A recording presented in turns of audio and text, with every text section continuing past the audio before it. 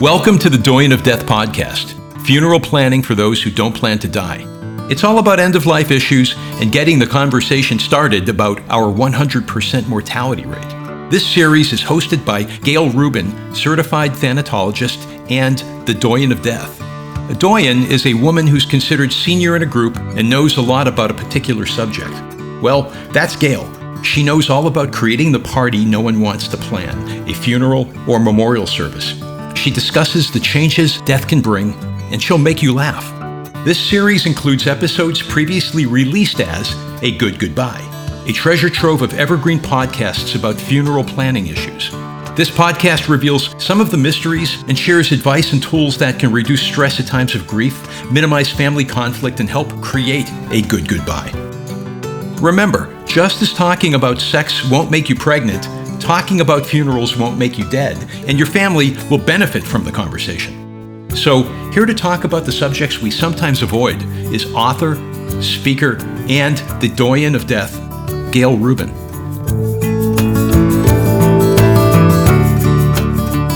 Welcome. This is part 2 of our 2-part episode. If you missed part 1, do yourself a favor and go back to listen. And now back to more with the Doyen of Death.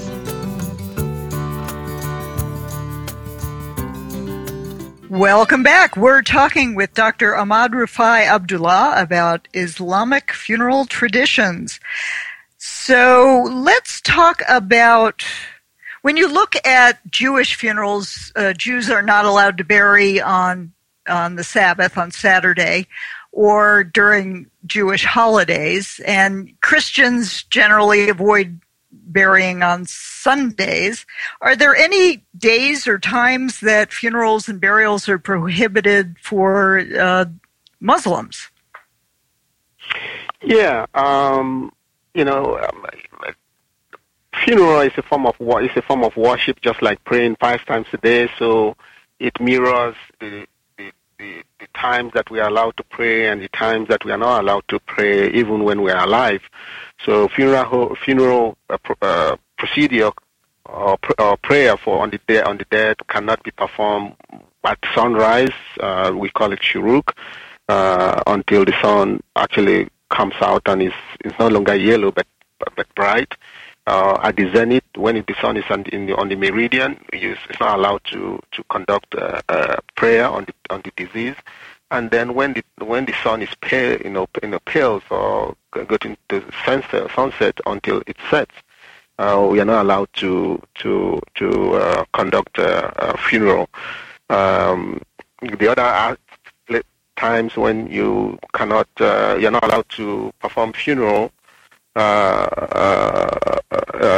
Those are the only 3 times that you're not allowed to perform a funeral. Otherwise, every deceased Muslim must have funeral performed on them. Actually, we call it Fard Kifaya, which is compulsory worship by the community that not every member of the community needs to participate in doing, but you should have enough trained members of the community to do it, so that Muslims can receive the blessings for doing it as a community. And if a Muslim dies and there's nobody to conduct funeral, God is not happy with all members of the Muslim community. Mm. And well, once we have a funeral and the person is buried, you've got mourning traditions, and I'm guessing they vary maybe by sex or by culture. And when I say sect, I mean SECT. Correct. Yeah. Certainly, the Islamic faith is worldwide, so you've got all these different cultures following the same faith. But I'm guessing just like in the Catholic religion, that would influence the worship, the mourning, how different things are. Can you talk about just a few of the hallmarks of what happens after the funeral? Well, offering condolences to the family of the deceased is actually mandatory for Muslims. People need to visit them, console them, comfort them, sympathize with them, to the relatives of the deceased. This strengthens the relationship within the Muslim community. when offering, the way we should even offer condolence, we are taught how to offer condolence by telling them from the time of death throughout the period of the process or procedure for the funeral until after the body is interned, that from God we came, and from God we come, and to God we return. This is very soothing for the Muslim to hear. So this is repeated, all the time for the families to hear. And when you go for condolence, this is what is done. People are allowed to cry, but no wailing or shouting, or and then you're allowed to pay condolence visits for 3 days. The mourning period, official mourning period. In Islam, it's 3 days for people to visit them, but you visit and go so that they can have quiet moment for themselves to reflect. But it's encouraged that people should visit, and also to cook for the family. Take turns to cook for the family, and not leave them alone to themselves. Mm-hmm. But also, again, when it comes to culture, it's also different. Culture also influences the way people react to each other, or react, within themselves during after death. I've seen in the Shia community, the male tend to express more outwardly the grievance, the bereavement, the loss, whereas the female, the women tend to be more quiet, whereas in most the situation, the expression of grief and so on is actually equally for the male and the female. And there are certain things that people do in terms of funeral service on the again, it's 3 days, but some people do it 8 days, 40 days, 1 year anniversary. Those are new. Those are innovations in Islam. Culture influences the way people treat death, and there's no doubt about it, and it varies from culture to culture. But as far as Shia, and the Sunnis are concerned, I see the outward expression of death more loud in the Shia community than in the Sunni community. Mm-hmm, mm-hmm. How do you respond to a bereaved member of the Islamic faith? What's a good thing for somebody who doesn't know the rules or whatever to say or do? Well, again, it depends on what it is. Remember, this is a very tough moment for the family. Mm-hmm. It depends again who you think is violating the rules. If it is family member, you might want to talk to a family member that is more receptive to such correction, and let them talk to the family member that is in violation. You don't want to accost somebody publicly in such situation. The other thing is for somebody to take charge from the beginning and announce what is expected of the Muslims. What to do when somebody is about to die, if they don't know, after they die, the funeral, the whole 9 yards, and explain to them. In our mosque, we actually have a booklet, not just again for the Muslim, also for the non-Muslim member, because again we are living in the non-Muslim societies. There are converts to Islam. The non-Muslim members of the family also need to know this is going to be different, because I've seen shock, in the faces of non-Muslim members when they come to the mosque for funeral, when they go to the cemetery for interment.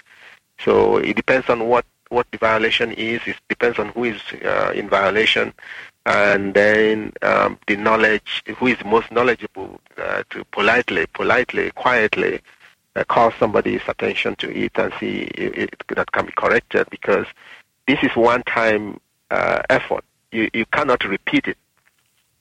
So it is very important that it's conducted. one thing that I would like to mention is what they call remote burial, where somebody dies, there's no Muslim to bury them, but if you know that a Muslim has died in San Diego or Arizona or somewhere, but there was no Muslim there, and the body cannot be physically transported here, or it has been interned before you realize that the body has not been prayed upon. There's what we call remote prayer, and which you conduct the same prayer in their absence. And this is according to the tradition of our prophet, who conducted remote janaza prayer for the king of Ethiopia 1400 years ago. Oh, so if someone finds out that a Muslim has died in another city and there was no prayers conducted for them, you would pull a group together to actually do that prayer in honor of that person? Correct. Mm-hmm. Correct. It has to be done. If you find out, somebody has the community that finds out needs to do something and actually conduct the prayer. It's the right of the last right of the disease, and it has to perform. Like I said, it's a compulsory, mandatory worship effort by the community that needs to be done by not all members of the community, but enough or representatives of the community. Otherwise, God will not be happy. Mm-hmm. So how do you pull those together? Does it? Well, if for example, I find out today that something like that happens, the next prayer is in a couple of hours. Actually, in 1 hour from now, I go to the mosque. I tell the imam, this is what happened. We know the name. Even if you don't know the name, or if you know the name better, you know the name, and you tell the imam, and then we line up as if the body is in front, just like in a casket, physically there. And then you mention their name. You are doing prayer for them, and people line up as if the body is there, again in odd numbers, and do the prayer, which is mainly praying for them. For God to forgive them and accept them. So you would work that into the very next prayer session that would be coming up during the day as soon as you found out about it, and then is it just one prayer that you would work in for that person? Okay. Correct. It's conducted only once. Okay. The funeral prayer is conducted only once, whether with the body or without the body. Okay. And in some cases, some people have suggested that the body, if it could be exhumed, especially if the family wants it exhumed, not just anyone, and the body could be exhumed and prayer conducted, but that would be in extreme situation. But because again, if the body has been buried, you don't have to go through the exhuming process. This could be done because we know that our prophet, peace be upon him, did it from when he was in Medina and did it for somebody in Ethiopia, the current in East Africa, which is in a totally different country. Yeah. Okay, well, it's time for one more break. We'll be back shortly. We are having a fascinating conversation with Dr. Ahmad-Rufai Abdullah, who was a founder of the Islamic Burial Society of North America. We'll be right back. Gail Rubin, the doyen of death, has been producing Before I Die festivals for years. These festivals get end-of-life planning conversations started by putting the fun in funeral planning. Outside-the-box activities break down barriers to discussing death and planning for our 100% mortality rate. And now, Gail has created the Before I Die Festival in a Box, the comprehensive guide to producing your own community festival. It includes everything you need to create a successful event: how to find sponsors, build a team, market the event, schedule speakers, topics for discussion, workshop ideas, and much, much more. To learn how to get your Before I Die Festival in a Box, visit beforeidiefestivals.com or call 505-265-7215.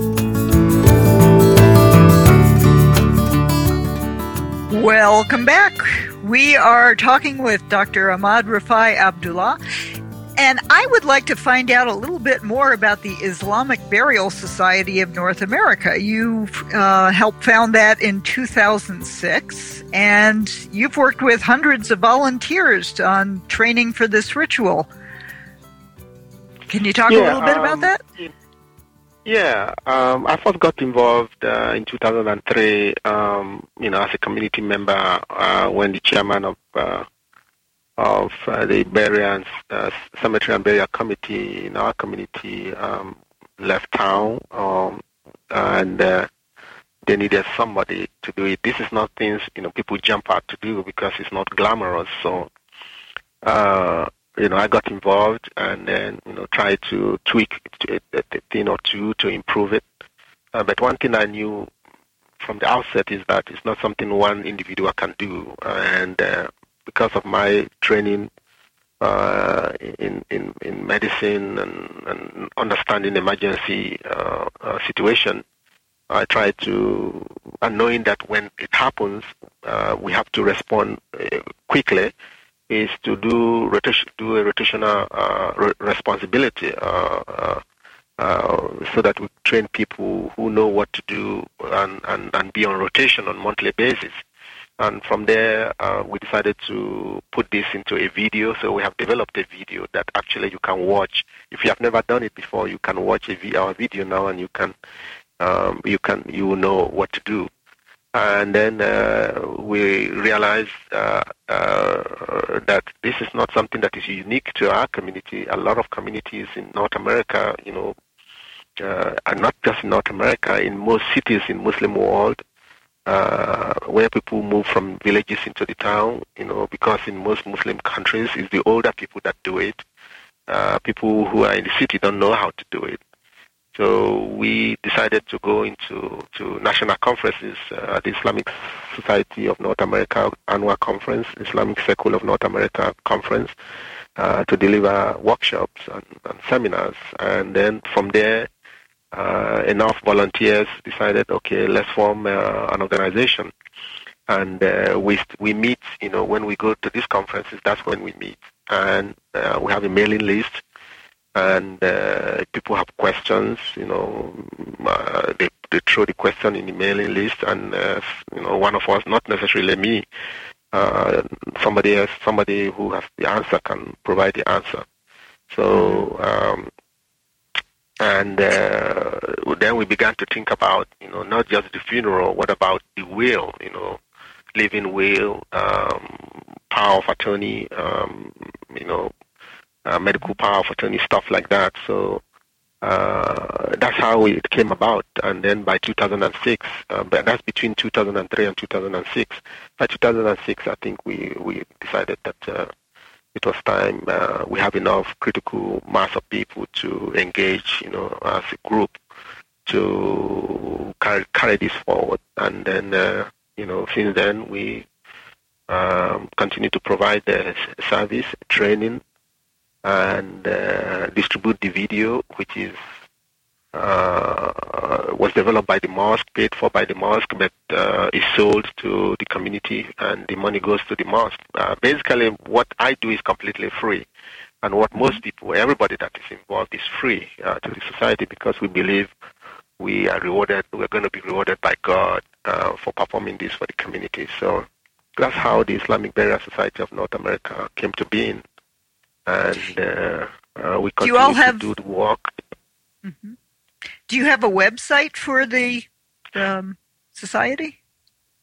Yeah, we have a website, janazaonline.org, and I think Saeed in New Jersey, who's taking care of them, taking care of the website, I think is updating it as we speak.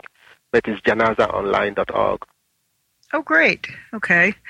So people could find out more about the rituals correct. and everything? Most of this information that, sorry? Yes, that So most of the information that we've been talking about might be available there? Correct. Documents, video clips, yeah. Mm-hmm. So what haven't we covered that you think people need to know about? Yeah, well, one thing that is very crucial in every act of worship is the intention. Because God, from our teaching is God doesn't judge you by the outcome or the work, but your intention, because sometimes what comes out at the other end is not what you intended. So when you go into this activity, you have to intend that you are performing worship, you intend to do the janazah and so on and so forth. And I think one of the questions I want to make clear when you talk about times that we cannot bury, I think I want to make sure I didn't confuse people.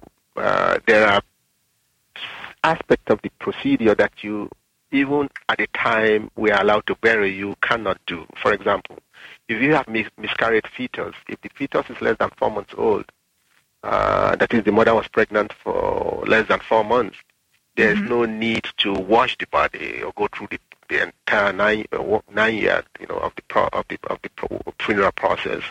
And then the body is wrapped in a piece of cloth and buried. They don't even need to conduct the funeral prayer on the body. But if the fetus is more than 4 months old, then the fetus may be washed, shrouded, and then the Muslim have a choice as to whether to perform the janazah prayer or not. Then when it comes to children reaching the puberty, the child may be washed by male or female when they are below puberty, or before puberty. And females use again, it's not as extensive in fetuses as it is in adults. But when children have reached puberty, you treat them like an adult. And then when you have somebody that died as a martyr, somebody who is martyred, there's no need to wash the body or shroud the body. The body is buried at the point where they died, so that you don't move the body to anywhere. But if it's moved to the hospital, for example, then the body needs to be washed and shrouded and then prayed upon. So I just want to make sure intention is very critical when you are doing any of this procedure, and also the exemptions of parts of the process that you don't need to conduct for certain age, for certain gender, or for certain situation. Now, I understand you also encourage interfaith cooperation and collaboration with the conservative and Orthodox Jews, because the Tahara burial and preparation procedure has a lot in common with the Islamic traditions. So have you actually met with Jewish groups and shared traditions and tips? Yeah. I met, actually, they came to help us in 2005, and I have to raise my heart for the Jewish community for being ahead of us when it comes to actually knowing what to do, knowing the laws, knowing the system. When we're trying to, again, by 2003, 2005, I realized again that we have to have our own washroom, our own funeral, just so that, give you an example, you ask somebody, in the middle of the snow to go get somebody from the hospital for burial. In one particular case, this is a 300-pound individual that died, and one individual went to pick the body, and I asked, how did you do it? He said he did it, but, I knew, he did something wrong. I mean, there's no way you can pick a dead body by yourself. Yeah. So I feel that we have to have our own and approach the North Carolina Funeral Board to allow us, have a washroom, and they didn't approve us. Well, I got a call from 3 individuals, Joshua Slocum, I believe from New Hampshire or Vermont area, Lisa Carlson, and David Zina. How do you know about this? Well, the Jewish group are well organized. They somehow found out that the Muslims have been denied and they wanted to make sure this is not something the government should intervene or anybody should intervene when it comes to religious burial. And they came to help us to understand our rights and and why we are not breaking the law. And eventually one thing led to the other, and now we have our own washroom in the mosque. Well, since then, because I go to Washington quite a bit, I get to meet David Zina, because he lives in Silver Spring, and then he invited me to his place. He showed me around their own Tahara room, and eventually they invited me to the conference in 2006 in Oregon, in which we actually demonstrated the Muslim burial, mishrouding procedure, washing procedure. Then I began to hear this rabbi saying, wow, this is what we do. I mean, it's like our own. It's like our own. It's like Tahara. And I said, what? So when I finished, then they performed their own Tahara procedure, using, because they brought their kits, we call it casting kit. I don't know what the Jewish group call it, but they have their own kit. By the time they did it, with the dummy, I said, wow, it's very similar. Not exactly the same, but very similar steps, very similar principles and religious obligation. And since then, I've since invited David Zina to our conference in Hartford, Connecticut, to attend our conference and listen to our talk and see me do the demonstration, conduct workshop. And he was glad. I was glad that he could make it from Columbia, Maryland to Hartford, Connecticut. So yeah, I encourage this kind of collaboration because one time I asked him, why did you help us? He said, well, if we didn't help you, you are more in number, and we need number for us to get this kind of religious rights in this country. So if we have number, the Muslims join us, then we become more powerful. Exactly. Well, Dr. Ahmad-Rufai Abdullah, thank you so much for joining us today. It's been a fascinating conversation. Remember, talking about sex won't make you pregnant. Talking about funerals won't make you dead. Gail Rubin, the Doyen of Death, is the author of 3 award-winning books. In A Good Goodbye, Funeral Planning for Those Who Don't Plan to Die, learn how to save money, reduce family conflict, and minimize stress at a time of grief. Just as talking about sex won't make you pregnant, talking about funerals won't make you dead, and your family will benefit from the conversation. Kicking the Bucket List, 100 Downsizing and Organizing Things to Do Before You Die, brings a light touch to downsizing and organizing for end-of-life issues. And Hail and Farewell, Cremation Ceremonies, Templates and Tips, helps you easily create meaningful memorial services with sample scripts, suggested readings, and music recommendations. These fine books by Gail Rubin, The Doyen of Death, are available on Amazon and wherever books are sold. For more information, visit agoodgoodbye.com. Thank you for joining us on the Doyen of Death podcast. You can find episodes of this podcast and past episodes of A Good Goodbye with Gail Rubin on iTunes or wherever you listen to podcasts. For more information on Gail's work, visit agoodgoodbye.com.